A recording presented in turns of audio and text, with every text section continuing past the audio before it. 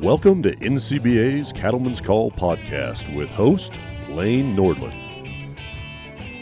Hello, everyone, and welcome back to the Cattlemen's Call podcast. I'm your host, Lane Nordland, and our conversation will be with Mark Upton. He's a cattle producer from Oklahoma and a face that is familiar to many in the cattle business. But first off, I would just like to give a big shout out to a partner of the Cattlemen's Call podcast, a new partner that is, and that is our friends at Central Life Sciences. We would just like to thank them for supporting the podcast and helping us answer the Cattlemen's Call. But as we get back to today's podcast, I would just like to welcome Oklahoma's Mark Upton. He is joining us here today. He actually is the Director of Sales for the Livestock Feed Additive Brands at Central Life Sciences. And Mark, as folks finish up calving here this spring, also getting calves branded. There's a lot on their minds, and many are just ready for some nice weather and to turn out to pasture. Or folks out in feedlot country getting some spring chores and cleaning done. There's a lot on producers' mind, and taking care of our critters, of course, is our top priority. And Mark, how is your day going there in Oklahoma? It's going great. I appreciate you asking. We've actually got sunshine today and clear skies. We were about 72 degrees, I think, on Monday, and then we had a cold front move through. We were actually 29 degrees this morning, but now we're headed all the way back up to, I think we're supposed to get back in the 70s by the weekend. So it's a great day. Green grass is coming on, and we're pretty excited. Well, here in Montana, the sun's shining, but it's only about 34 degrees, and I got my little milk heater going underneath my feet here in my office. I understand. But yeah, same thing here. It's been up into the 60s and 70s, and then we had a blizzard on Monday and Sunday and Monday, and of course that always does create concern for the grain producers out there, and especially corn. That's been impacting the feeder market so much here, especially with export news. I know a lot of producers watching just how that corn crop is going to be shaping up. Definitely one of the top issues that's going to impact our calf prices here in 2021. But also, Mark, items that impact calf prices is, of course, cattle health and productivity. And with your position at Central Life Sciences, you're in the business of helping producers have healthy livestock. And could you maybe just talk a little more about maybe your background before we jump into the opportunity that you have to work with cattlemen and women, but a little bit about your background, and did you grow up in the livestock industry? Actually, I did, Lane. I actually grew up in eastern Oklahoma. My dad managed a large ranch. At any given time, that ranch would have 12 to 1,400 head of brood cows. And then there was times they'd run as many as 4,000 head of stockers. So we grew up running that ranch. Spent a lot of time horseback. Really enjoyed it. Once I got out of high school, went off to college, got a degree from Oklahoma State University, and then due to just the stars aligning, I actually moved to the Southeast and went to work for a mineral company out there. And my wife and I did. I got married right out of college. In fact, I graduated one Saturday and got married the next Saturday.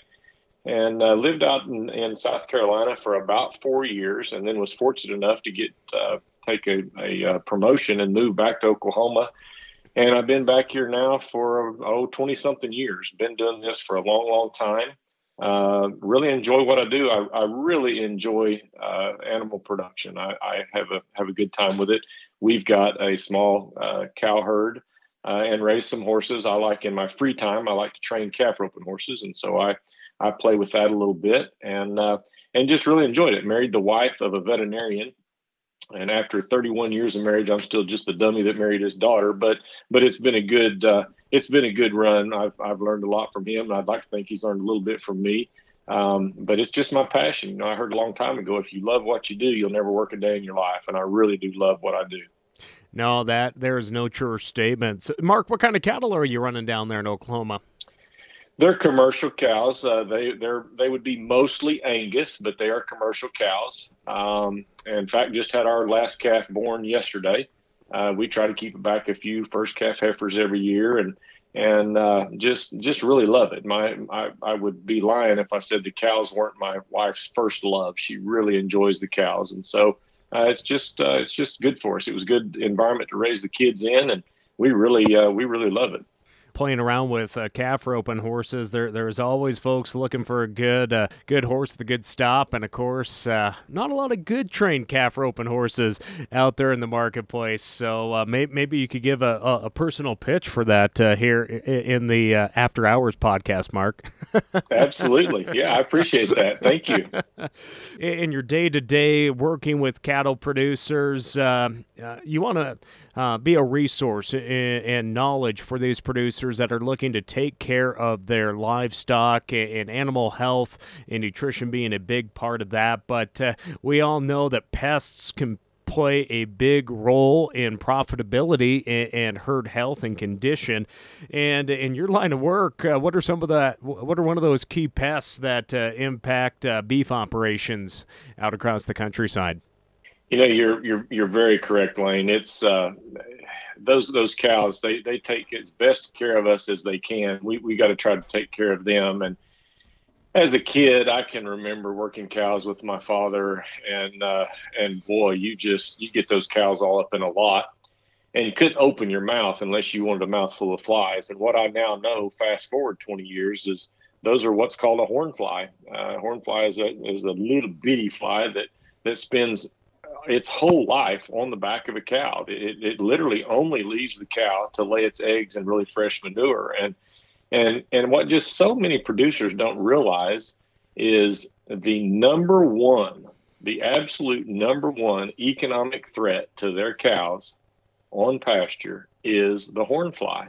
It's doing more damage than coccidiosis or anything. I mean, it is the biggest problem. If you're in the South, anaplasmosis is a problem, but it pales in comparison to what that horn fly is doing. And so you mentioned we like to offer solutions. We really do. I have a team of people that work across North America, and all of us are like-minded. We really don't see ourselves as salespeople. We really enjoy getting out on the farm, walking the pastures, looking at cows. We really do enjoy that. Most of the people on my team have cows of their own, and so they understand what it takes to get good results. And we really enjoy it. We feel like we've got some great products. We've got some great solutions. We're not the only game in town, but we feel like we're a pretty important part of the game. Now, with that, maybe let's talk a little more about the anatomy and lifespan of these flies. How long, like you mentioned, of course, we all know where they lay their eggs. It's out in the manure. But when's really the time that they really start popping up and impacting producers? Obviously, it's different parts of the nation, different times of the season. But maybe let's walk through that life stage. Yeah, absolutely. So yes, the further south you are, the more days of warm weather you have, the longer your fly season's going to be. But at the beginning of this discussion, we were talking about different temperatures and stuff. Well, I can't remember dates, but back a couple months ago now, we got pretty warm, and I was riding a 3-year-old out across the pasture looking at a set of cows, and had flies buzzing around me, driving the colt and myself nuts. And about a week after that, we had the worst cold spell in Texas and Oklahoma that we've ever had, ever. There were, we got down to, we were 13 below one day. In fact, on a Tuesday morning, we were 13 below, and 1 week later, we were 70 degrees above. So my point of having said all that is, when those temperatures start getting up into the 60-degree area, you're going to have flies come out. Now, it may get cold again and kind of stun them, but you're going to have flies when it gets pretty warm. Flies, I've started having some flies appear on my cows over the last week or so. Well, we got down below freezing last night, and so we're going to stun some of those flies, and we're going to set them back. But I can assure you, this is Wednesday. By the weekend, we're going to have flies on those cows again. So you got to look at the temperature. Once it starts hitting about that 60 degrees for just a few days in a row, boy, it's time to start doing something. I mean, flies are there. They're on their way, and if you're not careful, you'll turn around twice, and you got a problem. So you really got to watch the temperature on the beginning of the season to see when it's time to start taking care of these flies. We actually would recommend that as you're watching the weather, about 2 to 4 weeks, we say 30 days, but 2 to 4 weeks ahead of those temperatures hitting 60 degrees, you need to start putting some stuff out in front of those cows to prevent fly populations. Well, and a lot of folks just, when they can see a number in terms of how much money it may cost them in terms of weight that cattle may lose or just body conditioning, could you maybe quantify that for us and paint a picture for just the financial impact that the horn flies have? Yeah, I think it's important. What you got to realize is these horn flies only feed on blood. And so, whether you're, whatever it is you're feeding, hay, protein, vitamins, minerals, energy, whatever you're feeding to that animal, that fly is pulling blood off their back. And so all that nutrition that you're feeding is just having to go, first of all, to replenish that blood supply. They're not going to wean off a heavier calf. They're not going to give good milk. They're not going to be growing a baby. They're not going to be doing all that up to their genetic potential until they've got that blood loss replaced. In some stocker trial work that we did at Oklahoma State back a few years ago, there's about a 16% difference in average daily gain. Those animals that were taken care of with flies versus the control group. We know that these cows are under stress. We also know, and that's just from a weight gain standpoint, we also know there's some diseases that you need to be concerned with as well. So, it's going to cost you, depending on the weight of the cow, somewhere between 2 to 3 cents per head per day. There's some numbers thrown around in popular press that if you don't do anything to prevent horn flies on a cow, it's going to cost you roughly $40 per cow in economic losses. Well, I'll typically tell a producer, man, let's say that $40 is ridiculous. Let's say that's way too high. In fact, let's say it's twice too high. Let's say if you don't do anything to control the flies on your cows, it's going to cost you $20. Well, heck, you can spend $4 to $6 on a feed-through fly control product and put that other $14 or $15, $13, $14, $15 in your pocket. It's not very expensive to do something about these flies. You just got to make the decision you're going to do it. I'm just amazed in shock that losses from horn flies cost the cattle industry an estimated $1 billion each year due to the stress that they're inflicting and the disease that they spread. And they are a huge threat and do have an impact on the cattle industry and the pocketbooks of cattlemen and women. So for producers that are making the decision to try to prevent horn flies or reduce their impact on their cattle herds, working with individuals like yourself or the team members you have out across the country, what are some of those key solutions you have or some of the products that producers utilize to help control these horn flies? Well, we have two different divisions. One of the divisions that we have would be what we would call packaged goods, and we've got some of the traditional sprays and pour-ons and things like that. Those are what you would call hard kill strategies. They kill adult flies. The problem with those strategies is that you build resistance. Same thing if you're putting an insecticidal ear tag in a cow.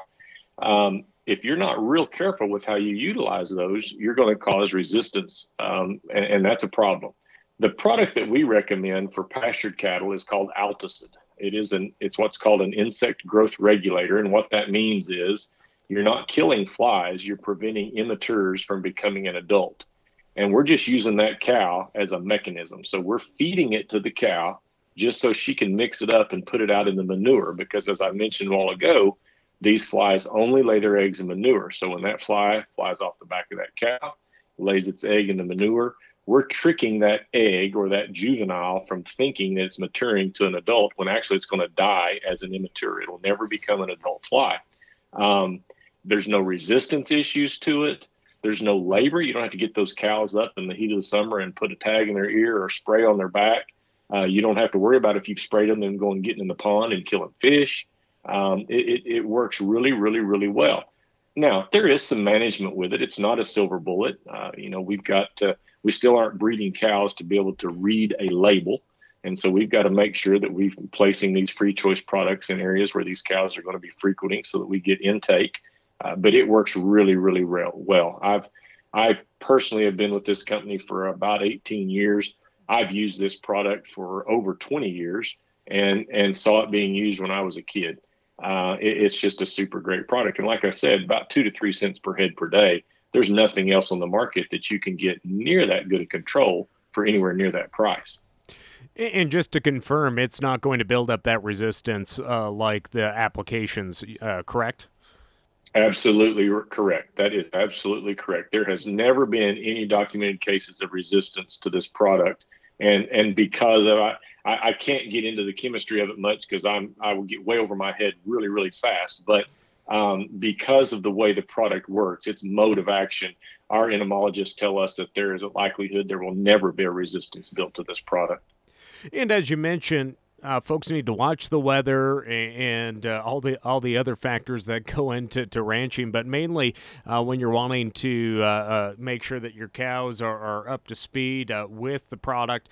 What's the best way to administer the ration?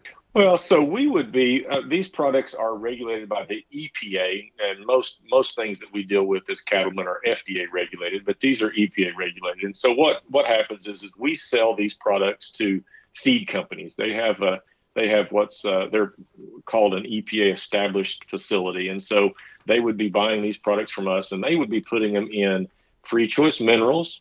They would be putting them in these mineral tubs, these 225 or 50 pound tubs that you can put out in front of your cows, or you can get it in liquid feed. So however you're delivering your vitamin and mineral supplements, there are almost every company across the U.S. would have a version of that supplement with Alticid in it. So it's pretty easy to find. And of course, folks might, be turned out to summer pasture. What are some of the best strategies that maybe your feed expert or your team suggest in making sure that cattle get that full ration, whether that is through the tubs or liquid or whatever it might be? Well, one of the key things is to make sure you have enough feeders out for the number of cows. Some feed companies are a little bit different, but somewhere in my pea brain, the number that always I'm able to remember is somewhere around one feeder per around 25 head of cows. So whether that's now the liquid feeder may be a little different, but I know with the tubs and the loose mineral feeders about one per 25 head. And I can tell you, it's not at all uncommon for us to go on a producer's place and find one mineral feeder for 200 head of cows. Well, they've got to have access to it so that they can eat it. That's the first key thing. The other one is if you've got big pastures, now you get in parts of the country where pasture sizes are pretty small, but if you got big pastures, you got to put those things out where the cattle are going to be. Those cows are probably not going to walk an extreme long distance every day to meet their mineral needs. And so therefore they're not going to get the Alticid in them either. So, if you get in hot times of the summer, oftentimes I'll put my mineral feeders kind of where they're shaded up. They're getting in the hot part of the day. That gives them an opportunity to take a meal of mineral. Sometimes I'll put feeders close to the ponds. They're going to go there for water. So there's a little bit of management involved, but it's not out of line with what you're doing on a pretty regular basis anyway, and that will help to ensure that intake. Now, as you mentioned, this is just one tool to help keep your cattle healthy. What are some other tips that you share with producers in helping control flies out on the operations? Well, especially in parts of the country where the pastures are smaller, round bells are really popular, and horn flies won't, but house flies and face flies like to lay their eggs in this, and stable flies too, like to lay their eggs in this rotting, decaying organic matter. So if you got a pile of hay stacked up somewhere and at the end of the feeding season, it's just a mush of wasted hay and manure and it's moist. Boy, that is absolute perfect breeding ground for these flies. So it's really important to try to dry that out, drag it out, scrape it out, get it dried out so that those so that those eggs won't they'll die and won't mature into an adult fly. Really important to do that. We see that a lot. A lot of times we'll get phone calls, Lane. They'll say, "Well, your product's not working because I got fly problems." Well, we go out and look. They do have fly problems, but it has nothing to do with the feed through. It has to do with they've got, their whether it's the center part of the country where the pastures are small and they're using a lot of round bales and they've got this rotting material. We've had calls before from the state of Florida where they're feeding a lot of waste produce and that in troughs, and that those rotted watermelons and things like that are just got house flies by the millions. So, there's some cultural practices that you may have to do in some parts of the country to help clean up and give these, give anything a fighting chance. It wouldn't matter if you're using a spray or a tag or this feed through. You've got to do some cultural things and some management things every now and then to give anything a fighting chance. Now, what are maybe some of the myths that are out there about fly control, or maybe just some oddball questions you get from producers that you help shed some light on the benefits of helping control horn flies? Oh, the two big ones that we've been hearing, we probably hear it less today than we did when I started back in 2002. But the two big ones that stick out in my head is, one is, well, my neighbor's not doing anything to control flies, so I'm not going to either. And that is just a huge mistake. I'm sitting here in South Central Oklahoma. I've got cows on 3 sides of me right now, and they don't do anything for horn fly control. And yet my cows stay pretty clean. Now, these horn flies are terrible flyers. They don't fly very well at all. But if my cows end up next to a shared fence and some flies fly out of my neighbor's manure, they're going to land on my cows. There's no doubt about it. But it's never going to be what we would call an economic threshold. 200 flies per cow, we say, is this threshold. Anything above that, they're doing damage. Anything below that, they're just a nuisance. So I'm just not going to let my neighbors determine my management strategy. I'm just not. The other thing we hear a lot is, well, I mentioned earlier, we need to get started right ahead of the fly season.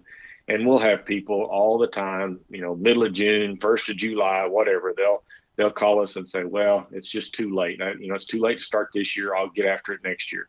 And that's just not the case either. There's no sense in letting those flies rob you of profits for the rest of that fly season. So get started on the product that day. If you'll get Altosid out in front of them the day that you decide to cry uncle, then we just got to wait on those adults to die off. So it takes about 3 weeks before we start seeing a reduction in the number of flies.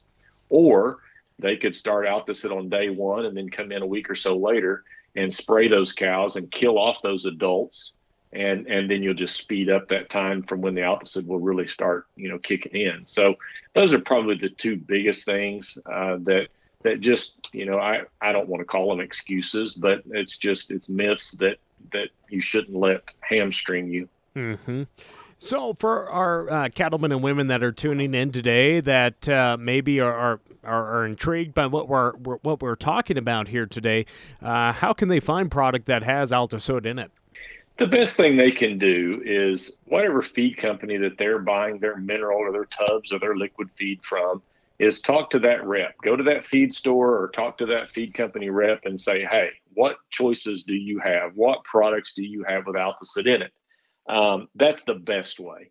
I would also tell you they can, if they struggle with that or if they just don't feel comfortable with it, they can go to our website, which is altosidigr.com.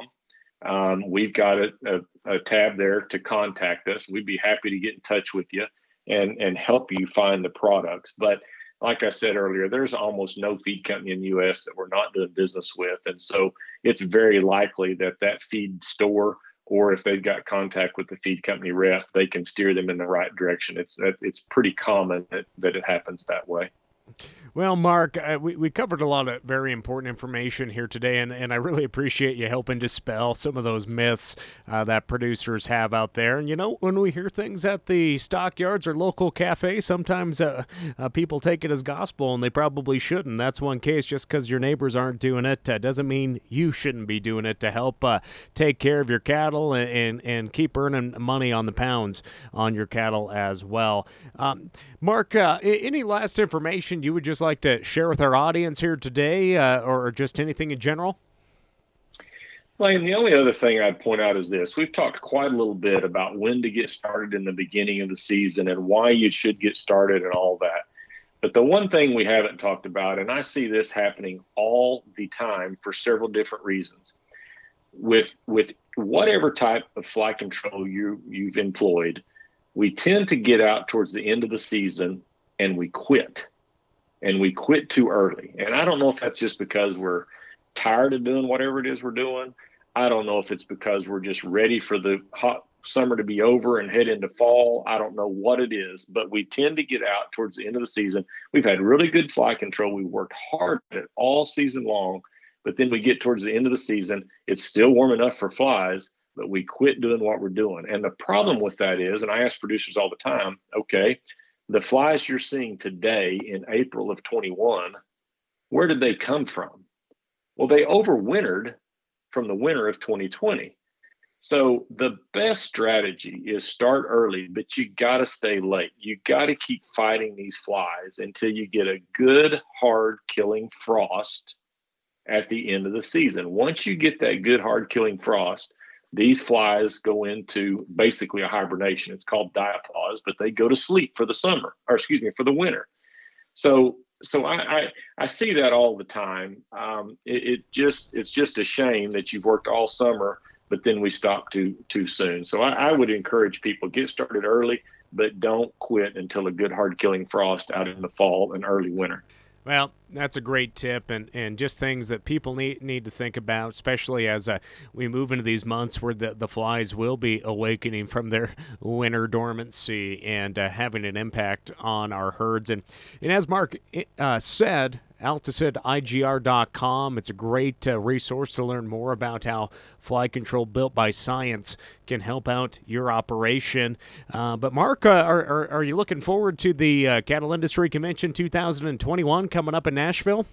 Well, I got to tell you, I am. In fact, just had a conference call with some folks from the NCBA yesterday, and I know it's fluid. It's changing every week as to what it's going to look like. But I'm so excited.